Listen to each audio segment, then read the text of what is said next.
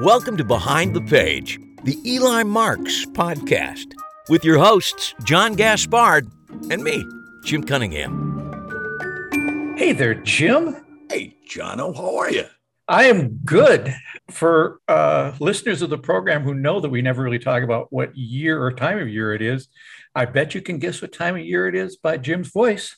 Yes, I am kind of suffering through a little bout of overuse. It's not, I don't think I have a cold or anything more serious than that.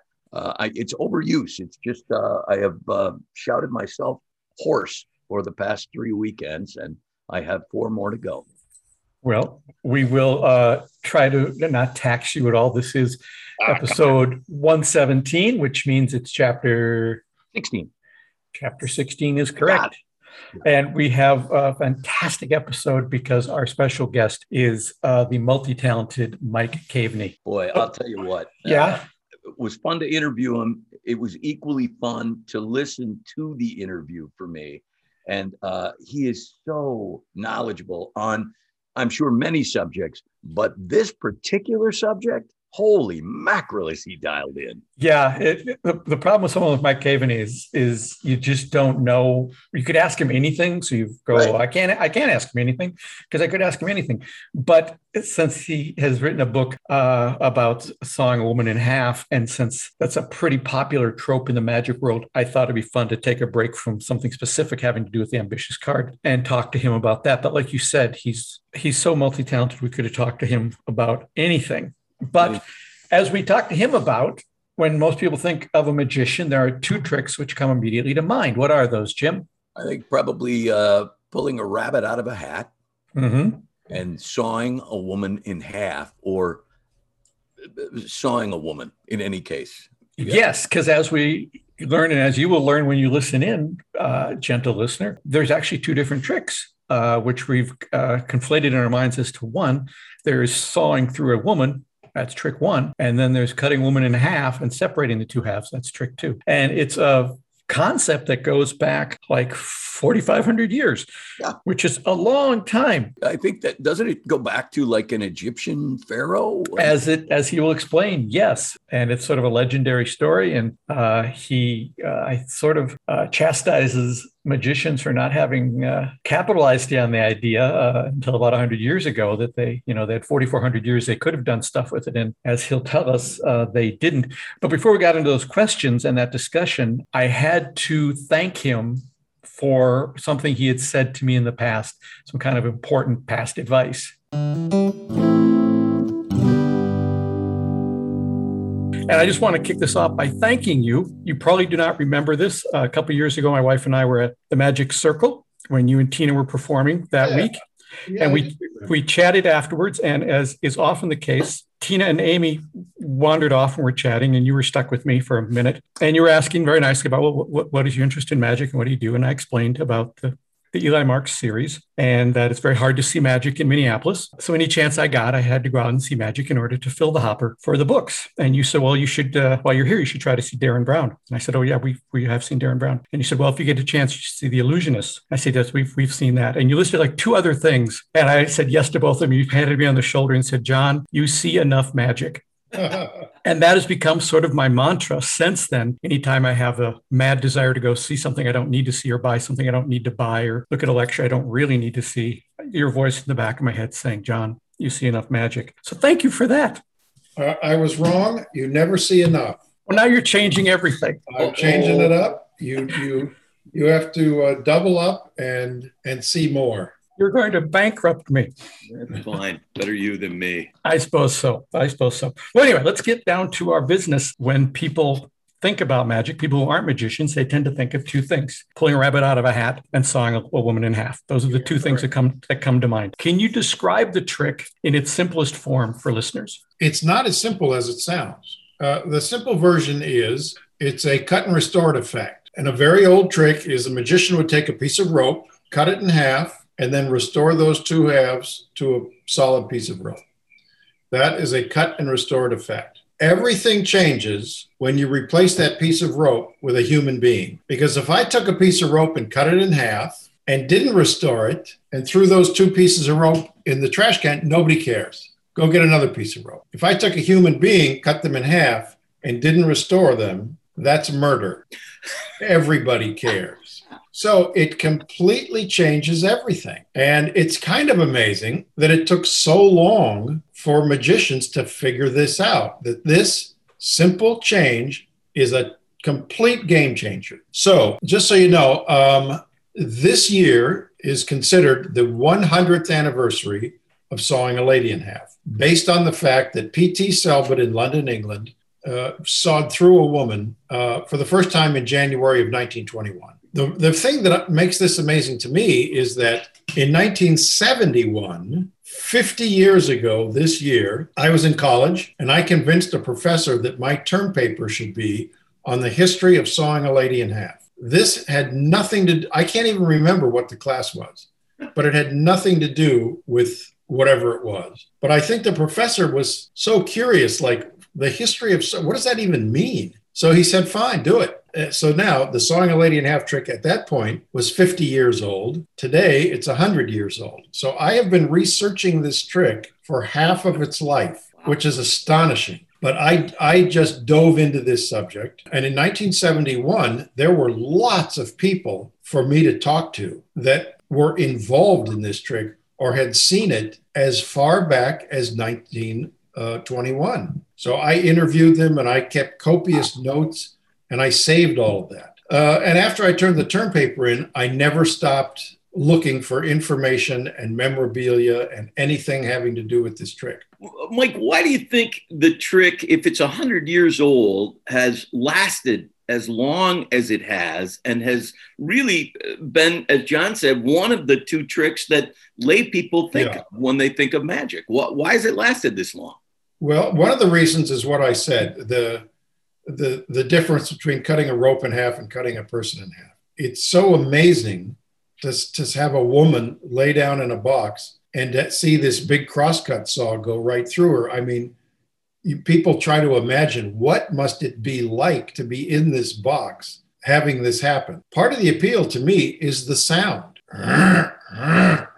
and the sawdust falling out and the ripping of this song. It's terrifying. And another thing that people don't necessarily think about is that you go back to that time period and women's suffrage was the biggest thing in America and the biggest thing in England. During World War I, all the men went off to fight in the war. All the women stayed home and made everything that the war effort needed and everything that the countries needed. And what they did was unbelievable. And now that the war is over, they would like equal rights. They think we've earned that.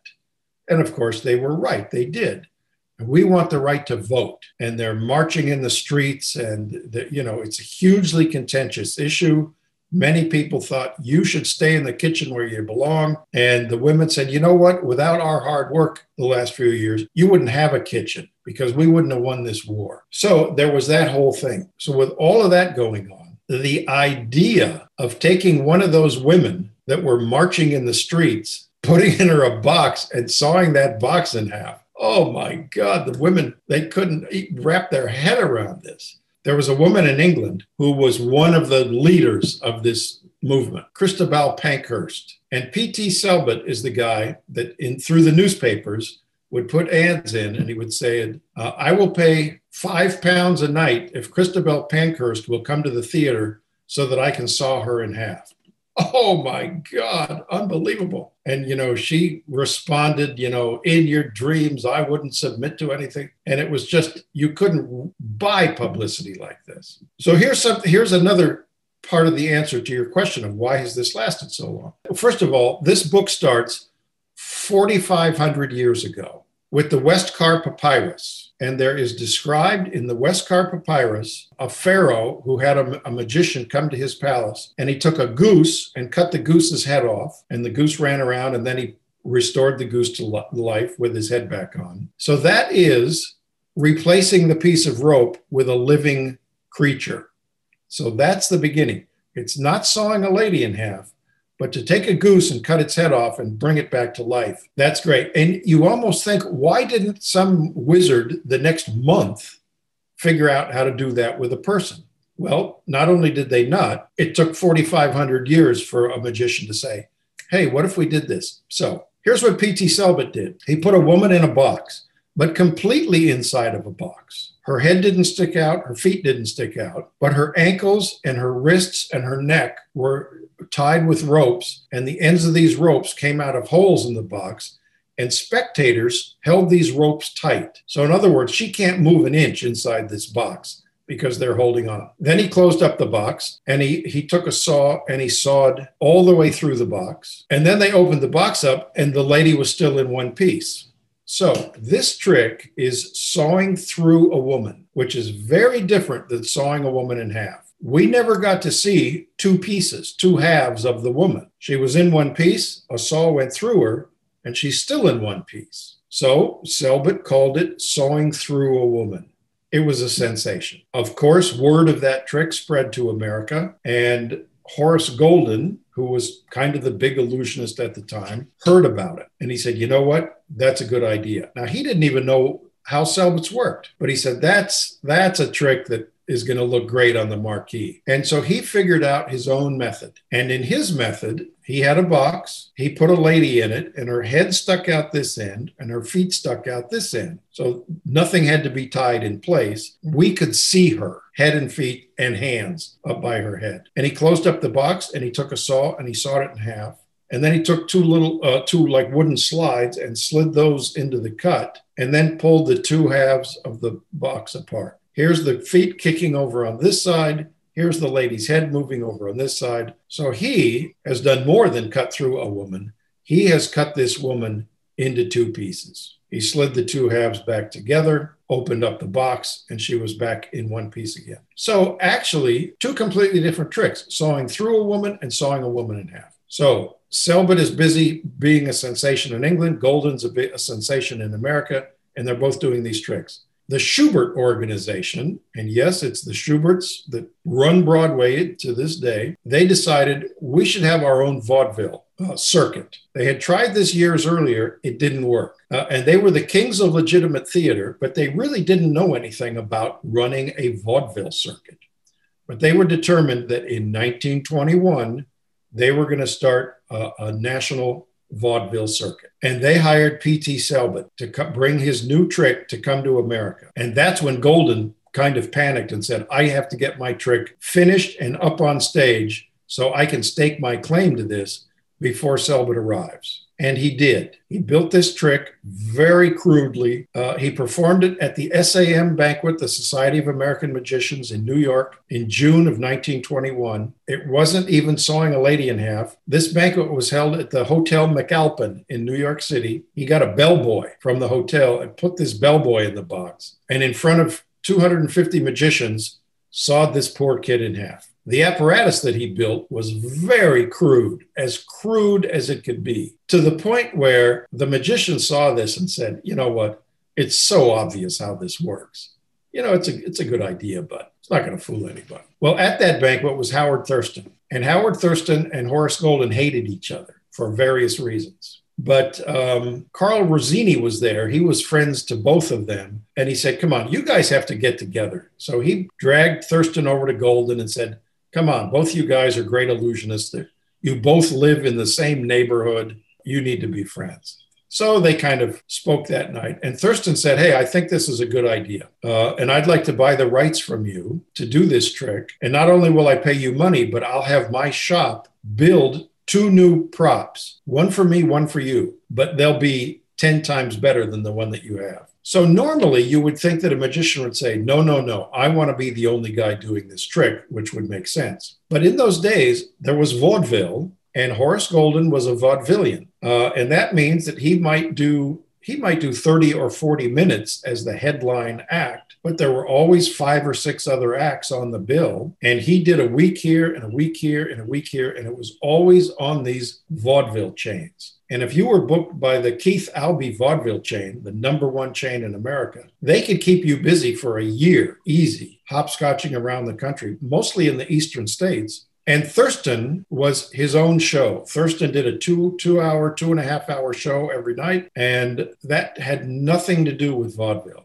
So Golden thought, as long as Thurston stays in his theaters and doesn't dip his toe into the vaudeville world where I exist, I think we're both okay. So he agreed. And Thurston paid him $1,000, a lot of money. And then he built these 2 new props, and Golden started performing in vaudeville, his Sawing a Lady in Half. Then Selbit arrived. Actually, it wasn't quite that easy. Golden is getting so much publicity with his new trick, the talk of the town, that the Selbit people said, you know what, bringing Selbit over here, forget it. We're too late. So they wired Selbit and said, look, forget it. We're going to cancel this contract. This trick is being done because what Golden did, every theater on the Keith Albee circuit wanted Horace Golden there with his trick. Well, there was only one Golden. So the Keith Albee people said, look, could you build some more of these illusions and get guys and send units out? And Golden said, yes, I could, because each week,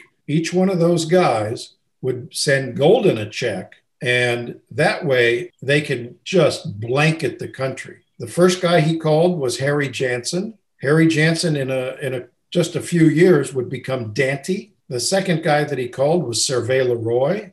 These are great, great magicians. And he said, look, I want you to go out under my auspices. You only have to do one trick. Instead of dragging 10 tons of stuff with you, you'll be the top of the bill. You do one trick. You'll have your name in the newspaper every day, I guarantee it. So he ended up putting out about 5 units of this trick, and they just went out to all corners of the country. Golden's plan was, I'm going to have ladies being sawed in half in every city before Selbit arrives there. So by the time he rolls into town, people are go, I've seen that trick, because they don't know the difference between sawing through a woman, and it sounds like the same thing. So that's why the Shubert people said to Selbit, forget it, don't bother to come. Now, Selbit had been doing his trick in England to huge success, and he'd been doing it a lot longer than Golden had, and he had a routine which was proven. He said, look, I know I can be a success in America. So he did an amazing thing. Even though the Shubert people said the contract is canceled, Selbit said, I'm coming, and I'll be here on this date in January. He came over and he said, here's what I want.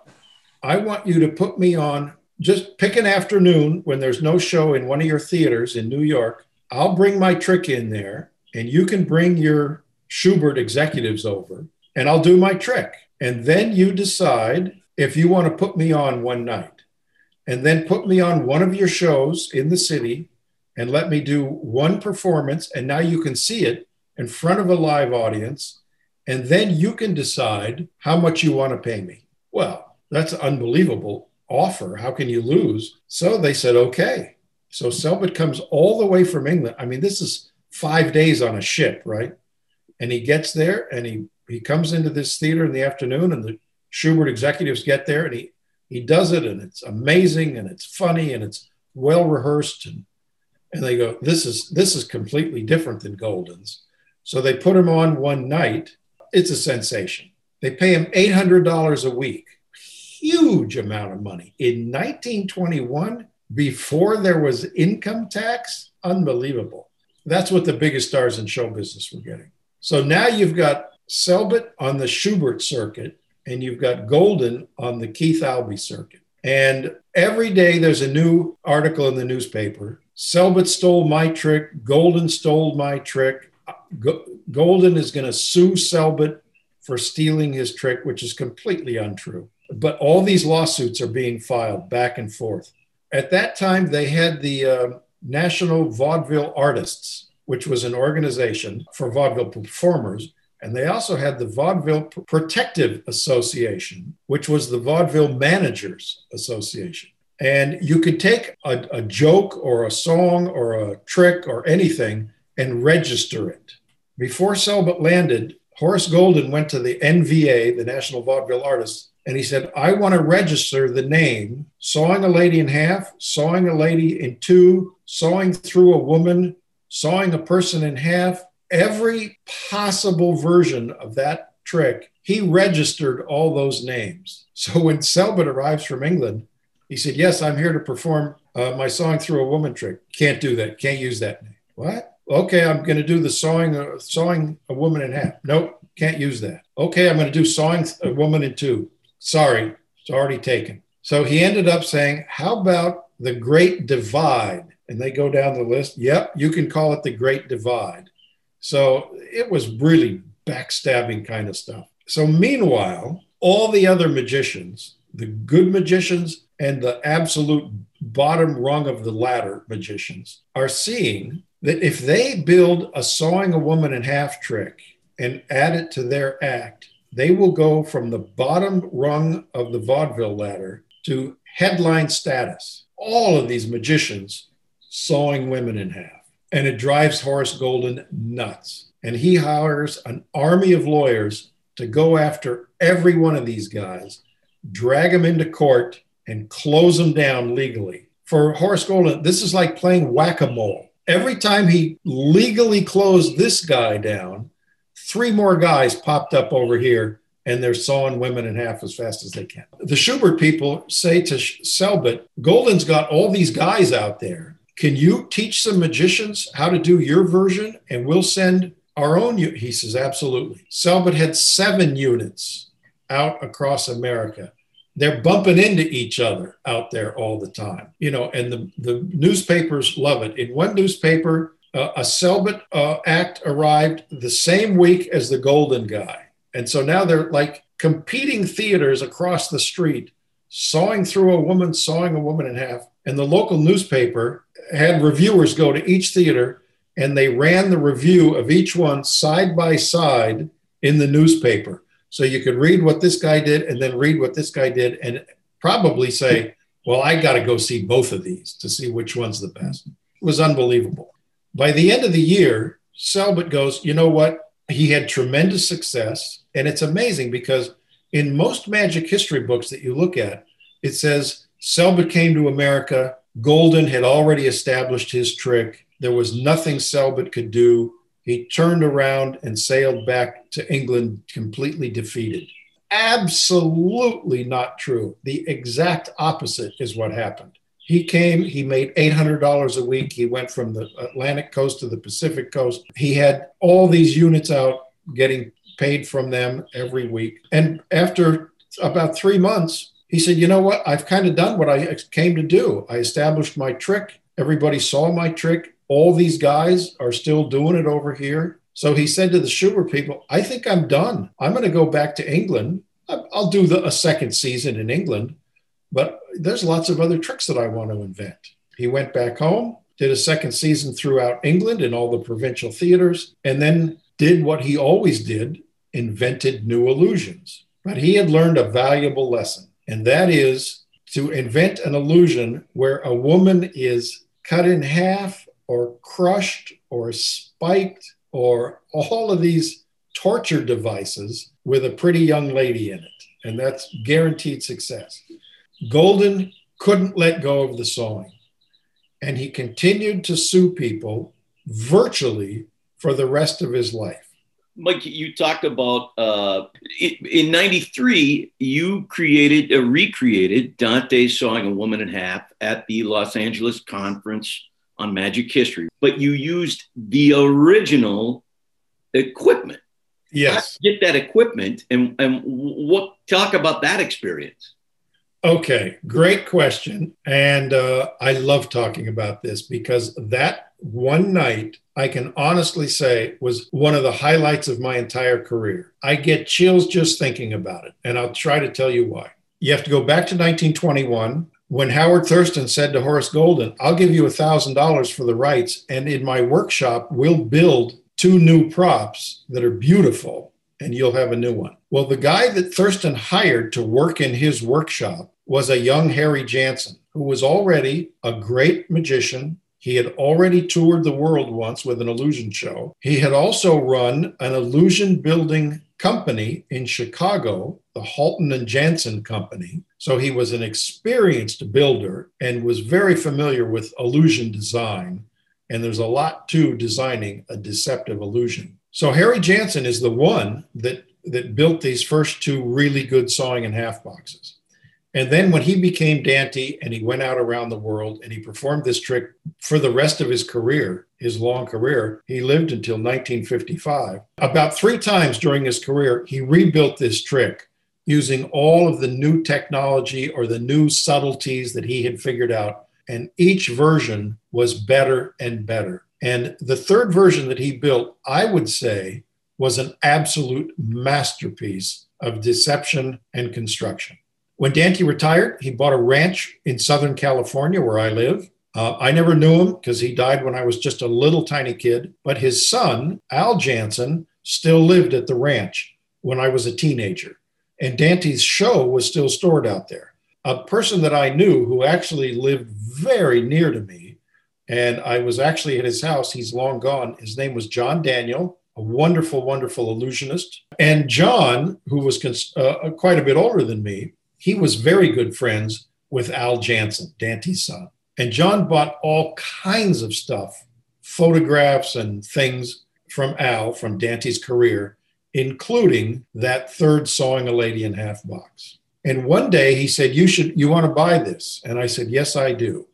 And so I bought this Dante prop, brought it home, put it in my basement. Now, way back, like in the 1930s, when Dante was touring Australia, he needed a new assistant. And he remembered a girl in a show that was across the street from his show. She was a dancer, and her name was Moyo Miller. And he said, how would you like to go with my magic show? And she said, yes. Well, Moyo Miller didn't just become his assistant. She became his co-star. And in every poster of the day, there was a picture of Dante and a picture of Moyo. And she then toured the world with Dante right up till the end of his career. She estimated, I think it was, she had been sawn in half 11,800 times. I don't know who was keeping score, but Moyo always told me that because I knew Moyo, a wonderful, wonderful lady. And when you hear about people saying this person has the it factor, or this person, walks into a room and lights up the room, I haven't known many people like that, but Moyo was one of them.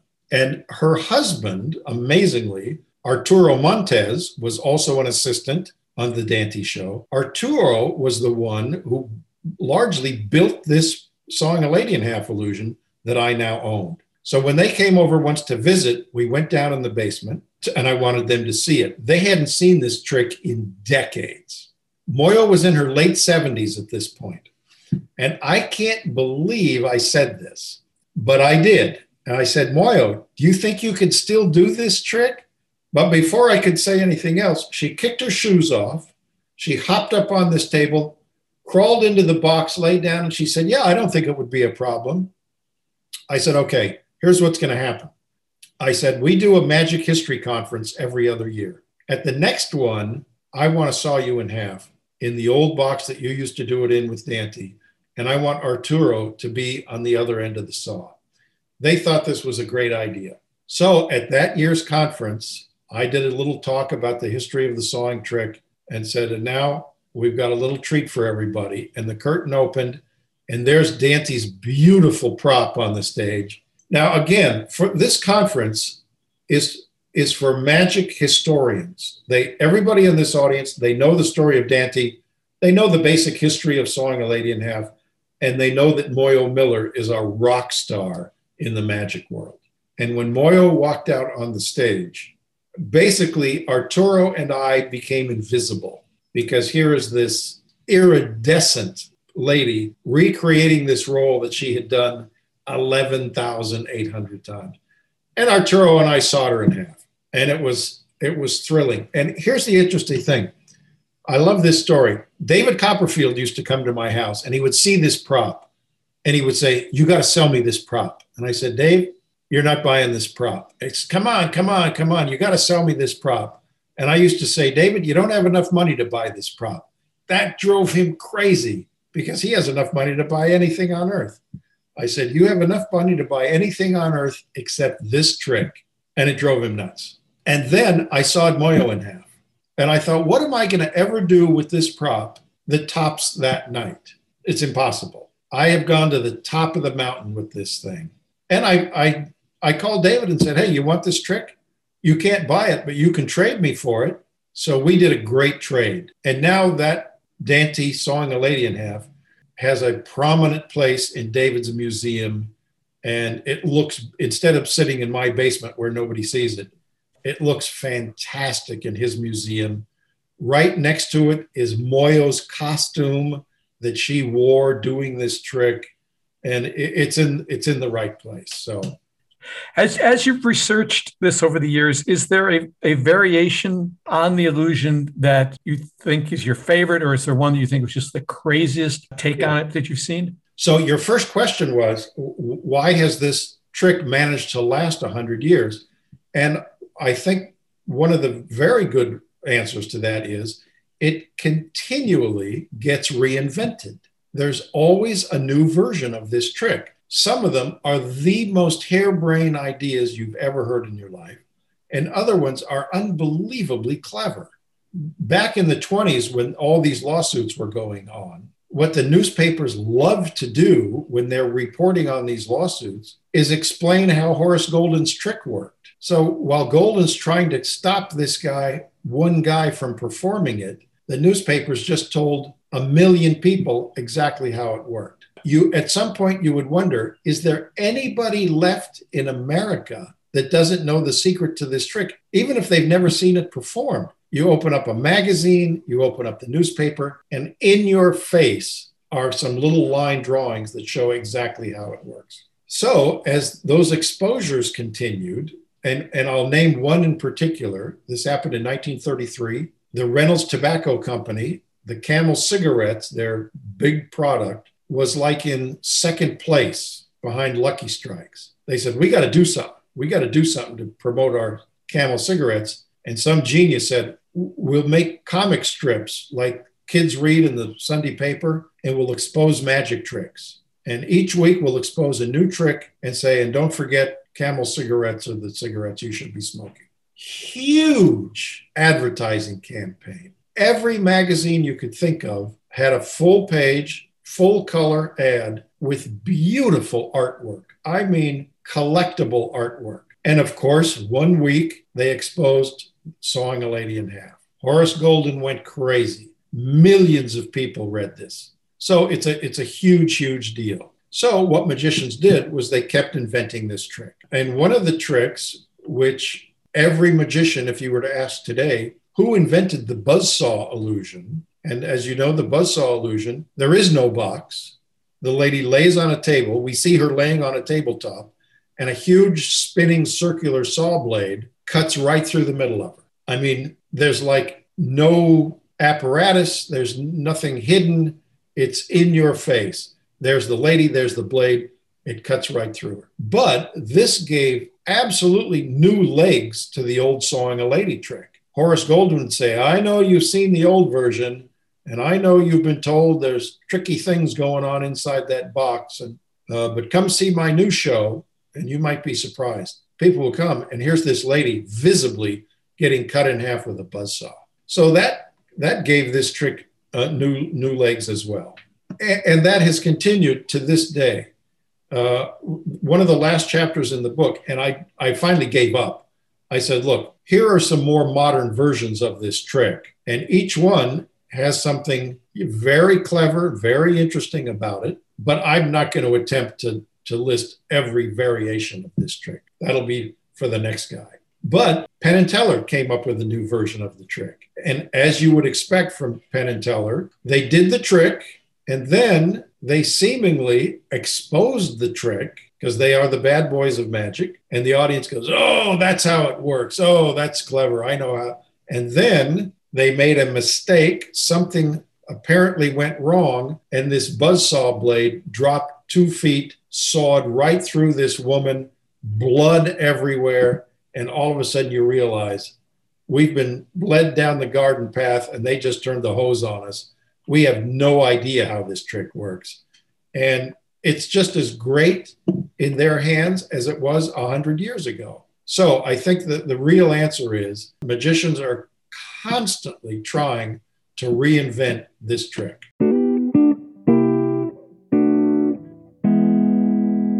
Yes, reinvention is a important part of making tricks more accessible throughout the ages. But Jim, I know you kind of, in re-listening to the interview, have a regret. I do have a regret. As I re-listened to the interview and heard him say, "No, David Copperfield, you can't buy it, but I'll trade you for it." And I made a great trade with David Copperfield. Why didn't I follow that up with, "What'd you get?" I would have. Yeah.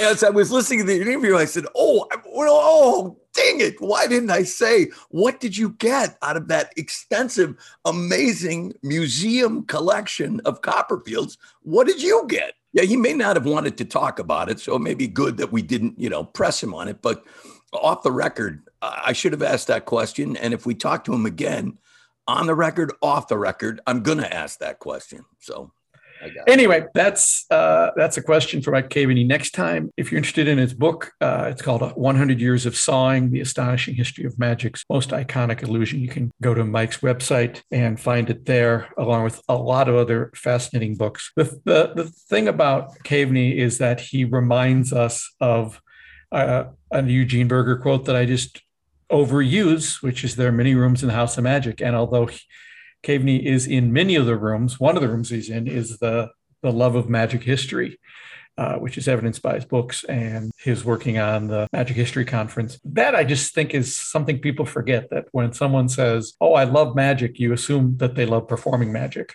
Right. When in fact, they might love the ephemera, they might love the history, all kinds of different things they can love. And it always is a mistake when someone goes, "Oh, I know you love magic. I bought you this book on how to do something." It's like, well, maybe they don't want to do magic. Yeah. And that's, I think, the brilliance of Eugene, is allowing people the room to be a magic enthusiast without necessarily being a performer, either professionally or semi-professionally or amateur performer of magic. You can still love it and collect it, and which is essentially what I do. I mean, I only know a few tricks that I do, but I love it. I seek it out. I look for it. I try to watch it. I collect cups and ball sets. So, and Eugene gave permission to me to just be a magic enthusiast and never worry necessarily about, you got to, if you want to be a magician, you got to perform. That was an incredibly generous thing I think he did for magic, is to say, you know what, you can be a part of this at whatever level you want to be at, and yes, we'll exclude you. Exactly. Anyway, getting back to Sawing a Woman in Half, if you check the show notes, we've got a link to an actual video of Dante sawing a woman in half. I also threw in a link of the masked magician doing the trick, his version of it, and revealing his version of it. I know. We're going to have a whole lot more to say about the masked magician next season when we dive into the second book in the series, The Bullet Catch. In fact, we're already lining up some great guests to help tackle the various issues raised in The Bullet Catch, including our friend Steve Cohen, who's performed the trick, was injured in the process. Who else have we got going there? Stan Allen certainly is going to weigh in on the masked magician and what that is and what it was and what it meant to magic and what it still means to magic. So, yeah, he was in the thick of that. Anyway, we're getting ahead of ourselves. That's next season. What are we talking about that? We really should be talking about the ambitious card.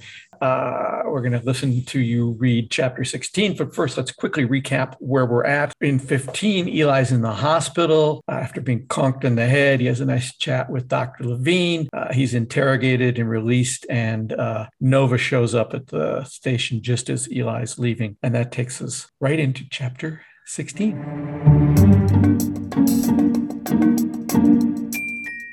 The Ambitious Card, an Eli Marks mystery. Chapter 16.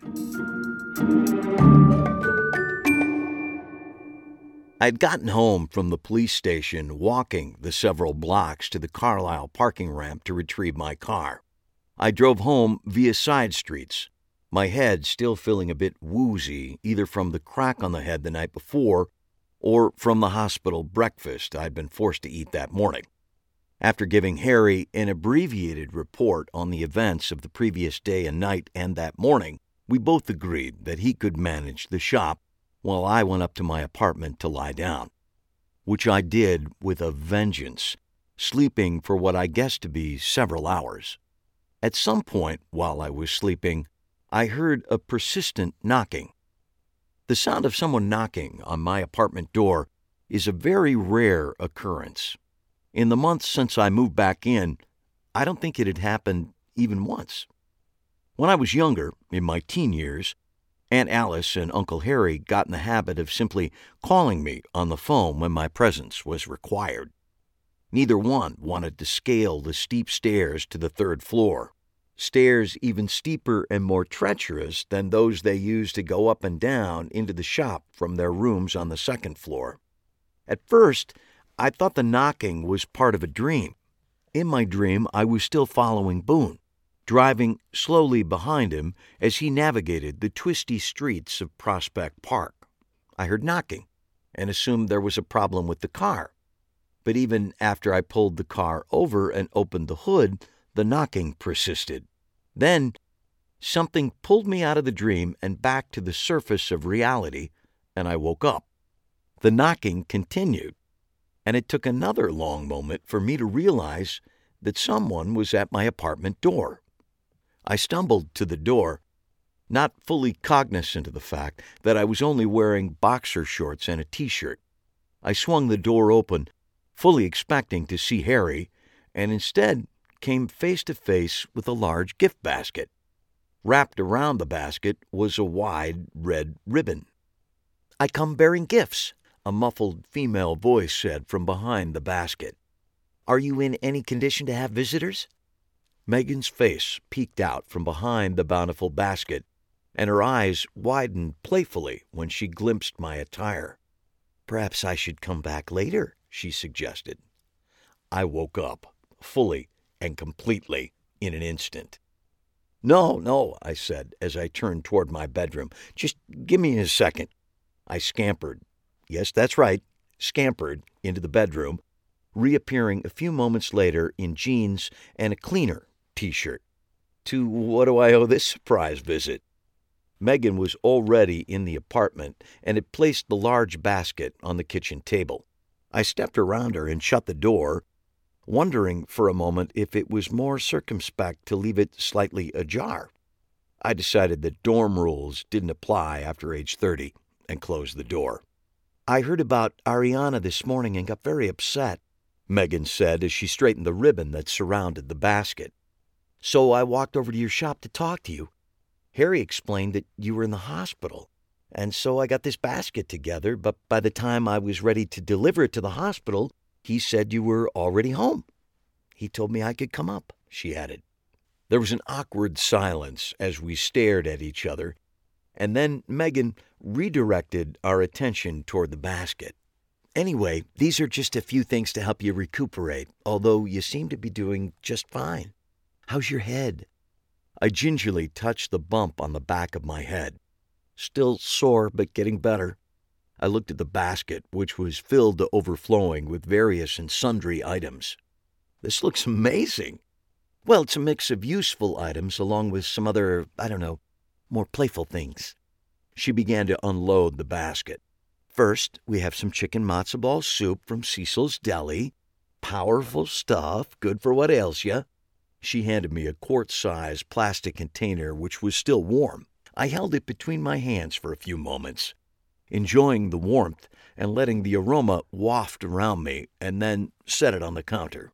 "Just as powerful," she said as she dug into the basket further, "is chocolate. Never underestimate the power of chocolate."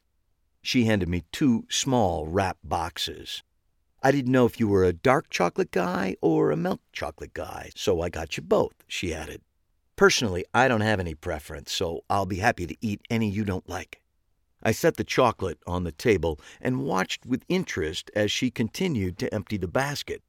She was having fun, and that made it even more fun to watch. "In case you get bored while recuperating, I got you a book, but not just any book, my favorite book." She held up a hardcover book. "Funniest book you'll ever read.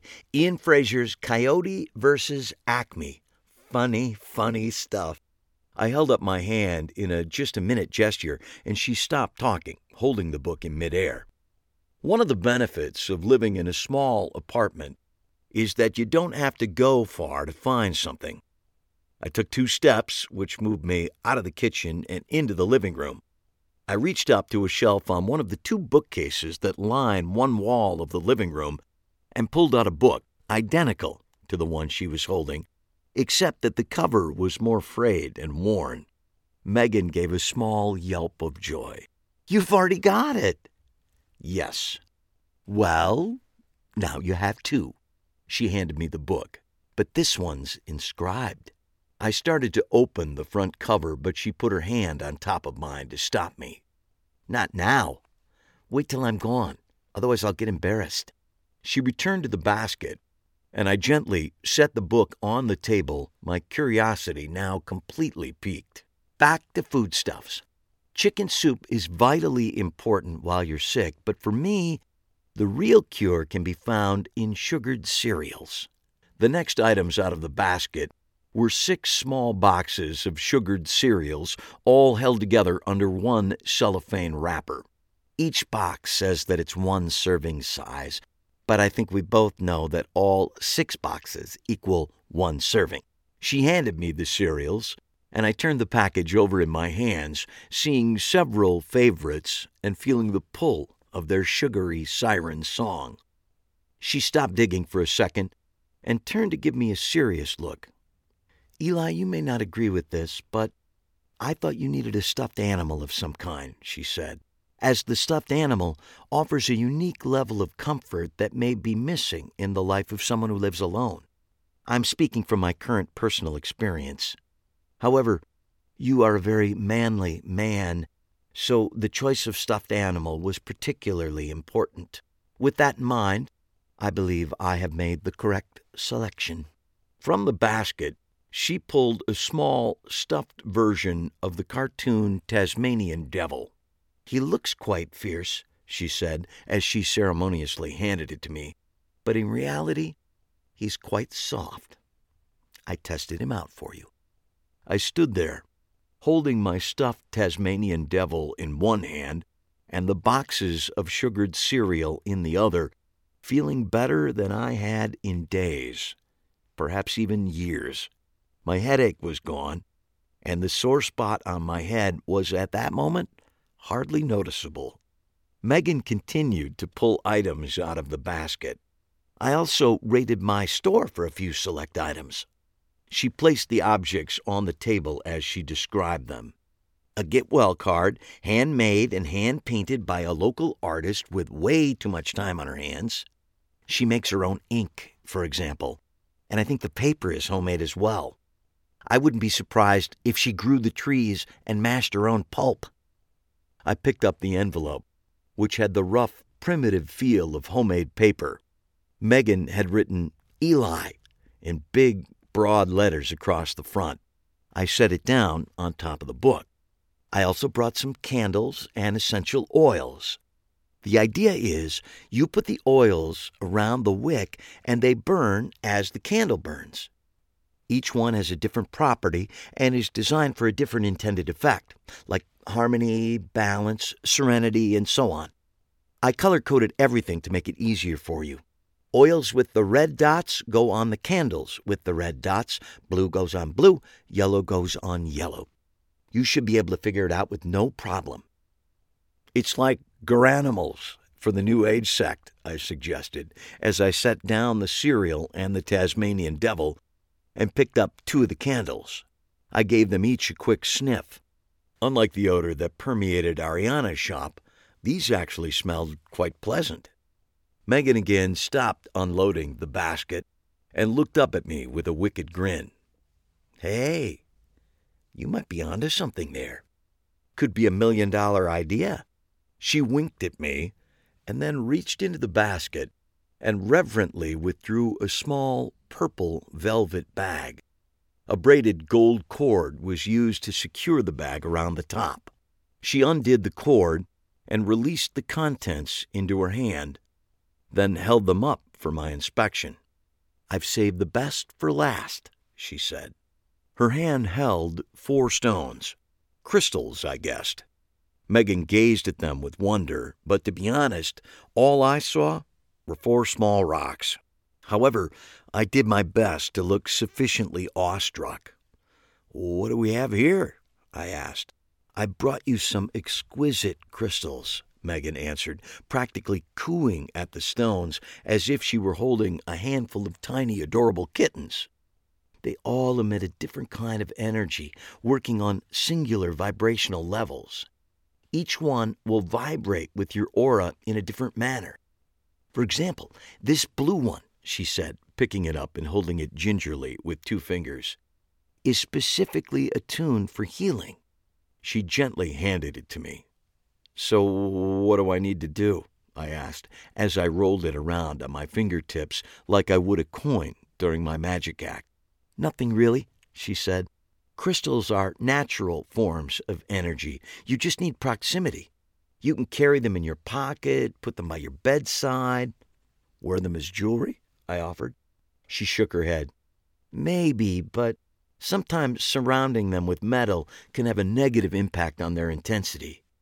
Kind of like how when you put kryptonite in a lead container, it no longer has any power over Superman." She laughed. "Exactly the same principle." She picked up another stone and placed it in my hand. The gesture was surprisingly intimate and, well, erotic. "This is a black crystal," she said, looking up to meet my eyes. "It provides protection." "Great. Where was it last night when I was getting clonked on the head?" She laughed, quieter this time, and picked up the 3rd stone. "This is a gold crystal, which increases wisdom." "Yet another item that would have come in handy yesterday," I said, as I took the crystal from her. Our fingers touched for much longer than was necessary for the exchange. She picked up the final stone from her palm and held it up.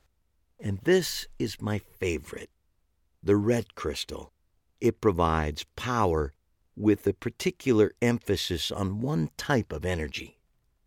"What type would that be?" I asked, noticing that she was moving closer toward me. "Sexual energy," she said, and before the last syllable had left her lips, she was pressing those very same lips against mine. Our positioning was a little awkward with the kitchen table between us, but we managed to get around it without disengaging, and before I knew it, we were as one, standing there in my tiny kitchen, arms wrapped around each other, trying to find just the right placement of our various limbs. "Hold me closer," she whispered during a brief break for breathing. I couldn't help myself and quoted Groucho Marx. "If I were any closer," I said, "I'd be behind you." As funny as that may have been, the only reaction it produced was a longer and even more passionate kiss. And then, just as quickly as it had started, she stepped back, pushing herself away from me. She ran a quick hand through her hair and straightened her blouse. "I'm sorry," she said, not quite looking me in the eye. "I probably shouldn't have done that." "Well," I said, taking a step toward her, "if you hadn't, I would have." She held up her hand. No, it's too soon. This is too fast. I'm confused." I took a half step toward her, and she countered with a full step backward. She was almost to the door. "I'm sorry, Eli," she said again. "I think you're great. Really, I do. It's me. I'm a mess. She didn't even finish the sentence, just yanked open the door and raced through the doorway. By the time I got to the door frame, she had made surprising progress down the stairs. She rounded the corner 2 flights below and vanished into the magic shop, which struck me as ironic for about half a second. I stood there for a long moment before I slowly shut my door. The apartment, which had always seemed small, now felt even more undersized. The sudden mix of emotions that had raced through my system in the last 3 minutes, from instant elation to instant rejection, gave me a sick feeling in the pit of my stomach. I realized that I hadn't eaten anything since that morning, and I wasn't even entirely clear how long ago that was. I saw the container of chicken soup on the counter and then shifted my gaze over the 2 boxes of chocolate on the table, vacillating between the options. Healthy food versus a quick shot of pleasure-inducing sugar. And then I saw the book she had left for me. Masochist that I am, I immediately picked it up and flipped to her inscription. In a flowery hand in blue ink she had written, "Eli, hope this book makes you smile as much as you make me smile. Megan." Under her signature were a small line of blue X's and O's, which, if my junior high vocabulary was working properly, indicated kisses and hugs. Figuring if I was going to feel bad, I might as well push it to the limit, I opened the Get Well card, tearing open the handmade envelope with ferocity. The card had a watercolor image of some kind on the front, a splash of yellow that might have been a sunflower or a sunset, or just a splash of yellow. I opened the card and read what she had written, hoping that the enclosed gifts help heal what ails you, Megan. This was also followed by a row of X's and O's. I was in the midst of setting the card back on the table when I heard a feeble knock at the door. I figured it was Harry, making a rare trek up the stairs to learn what I had done to inspire my guest to depart the premises with such speed. I opened the door without enthusiasm, prepared to block his questions with whatever evasions I could muster on the spot. Before I could get the door even a third of the way open, Megan pushed her way back in, slamming the door behind her. She grabbed the back of my neck and pulled me toward her, and we started up exactly where we had left off moments ago. It was as if she had never left, except now we were standing by the door. She broke away for a moment, leaning back against the door and surveying me as she took her hand and ran it through her hair. "Sorry about that. I had to plug my meter," she said, a little out of breath.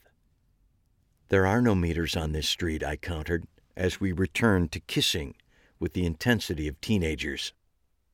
As I mentioned earlier, it's only a few steps from the kitchen to the living room, and from there, only a few additional steps to the bedroom. We made the trip in a record number of steps, not that I was counting.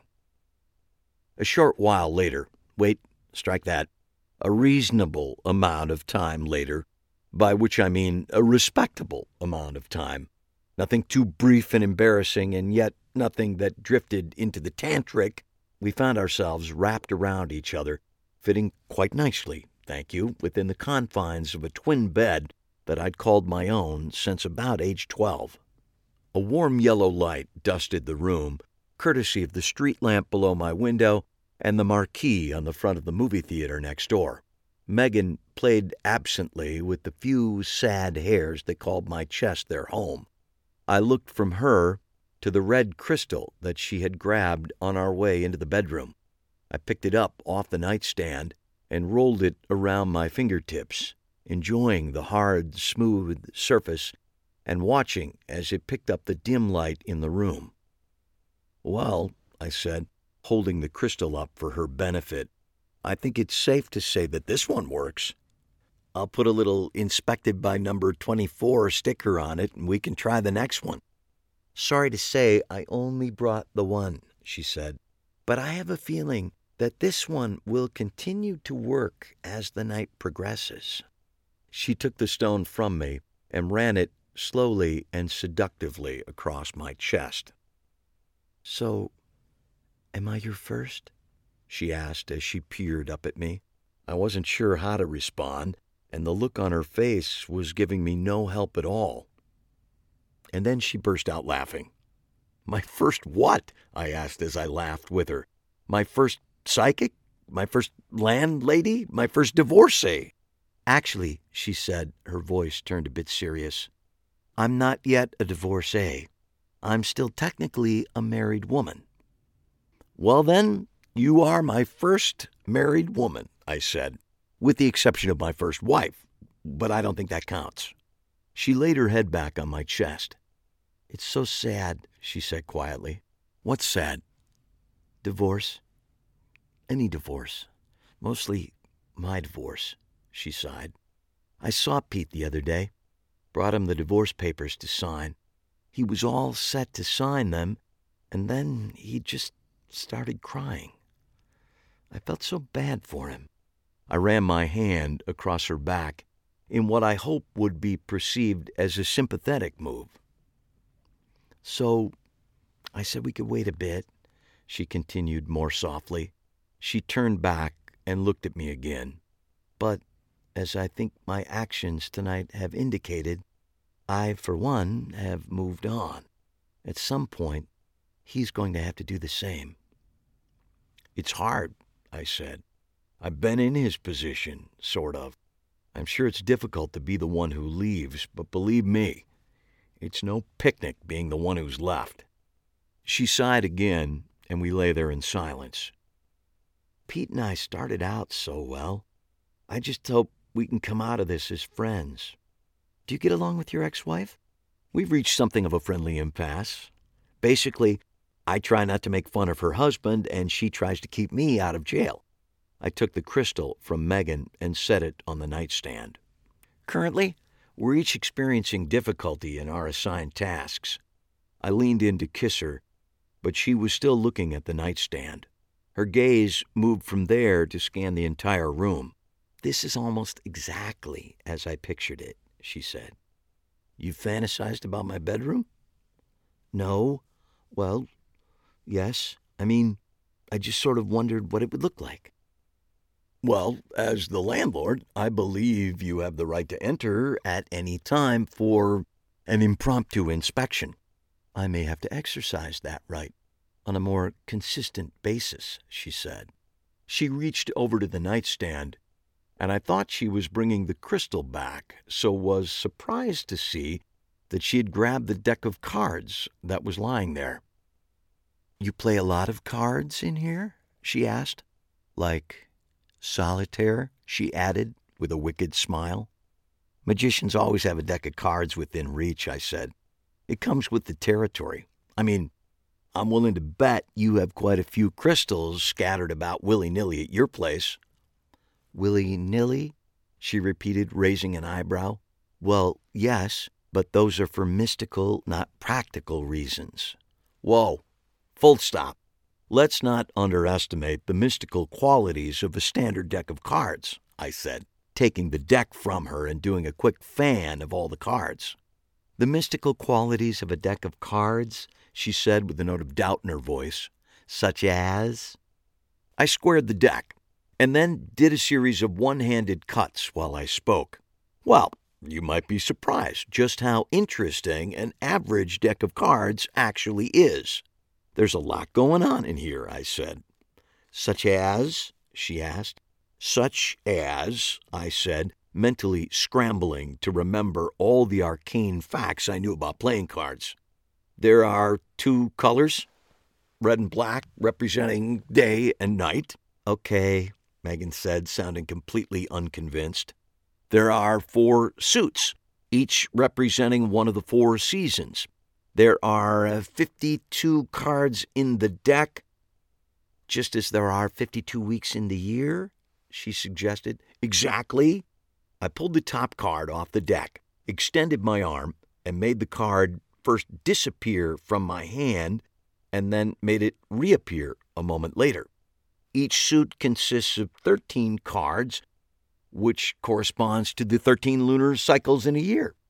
And finally, I said, returning the card to the deck and squaring it again, if you add up all the values of the cards, you'll get 364.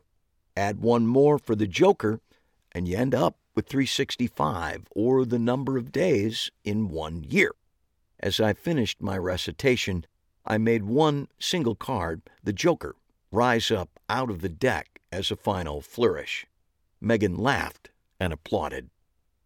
Well, that's all well and good, she said, taking the deck from me and returning it to the nightstand. But what sort of vibrational energies do the cards emit?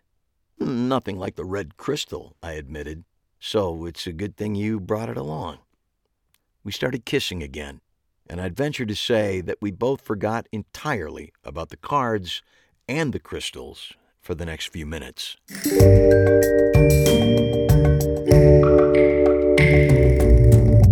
So That's chapter 16, and you sounded in much better voice reading that than you do now, which makes me suspect that you've already recorded all the chapters. Yeah, it's when you butt it up against what I've got right now, you can hear that I might not be at my absolute best vocally. Yeah. Anyway, that was chapter 16. That has, I believe, the only quasi-sex scene in the series, and it is pretty tame by just about anyone's standards, but that's the only time that's going to happen. So anybody who eyebrows were raised at that, you can put your eyebrows back down. It's not going to happen again. Hey, we just got to give a big shout out to Mike Caveney. What a fantastic guest he was on this episode. Just so enjoyable, so knowledgeable, so funny. What a great story he told about owning the prop and finding the original woman. And gosh, I can't get enough of it. Yeah, he's a fantastic performer. We put a link to him doing his linking coat hangers in the show notes. It was something we were scheduled to talk to him about during that interview, but we just ran out of time. But it is something I want to revisit with him because he took Classic of Magic, which is a sort of puzzling trick because it's the sort of thing where it's props that only magicians have, right? And why are they doing it? And he turned it into coat hangers, and everybody's had coat hangers tangle up, and it's just a brilliant routine. So check that out. Check out all the show notes because there's good stuff. But we got so many great guests coming up. David Kay, aka Silly Billy. Tina Leonard is coming up. One of my absolute, I wish I could see him 3 times a week. John Carney. Who else is coming? We got Steve Spill, Rob Zabrecki, and Morgan and West are going to stop back in toward the end of our season. And then we have a very special surprise guest for the final episode of season 1. Who is it? You'll have to tune in for that.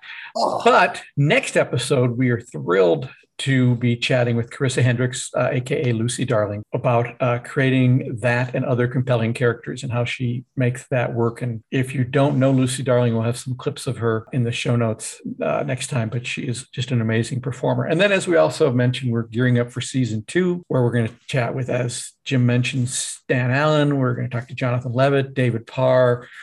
David Riegel and Steve Cohen will be back. We've got Ryan Kane on deck, Harrison Greenbaum. It just goes on and on and on. Yeah. So listen, don't miss an episode, folks. Subscribe and then rate us on your preferred podcast platform. That's really, you'd be doing us a huge favor. It really helps us if you do that. It really does, and helps other people find us. In fact, they tell me that if you review it on the Apple podcast site, that has the biggest impact for some reason. And reviewing can mean just as much just hitting the rating button and hit 4 or 5 on the rating. You don't have to do anything more than that, but that somehow triggers the algorithm and it offers the podcast to other people. So anyway, as Jim said, be sure to check out the links in the show notes for all the great clips we have there. And other than that, Jim, you go have some nice tea. Take care of that voice. Yep. I got some honey and some tea, and I'm going to sit quietly. All right. That'll be great. We'll see everybody next time. Bye-bye. Take care. This has been Behind the Page, the Eli Marks podcast, with your hosts, John Gaspard and Jim Cunningham. Produced by Alberts Bridge Books at Grass Lake Studios. Find this podcast and all the books in the Eli Marks series at EliMarksMysteries.com. That's ELIMARKS Mysteries.com. And thanks for listening.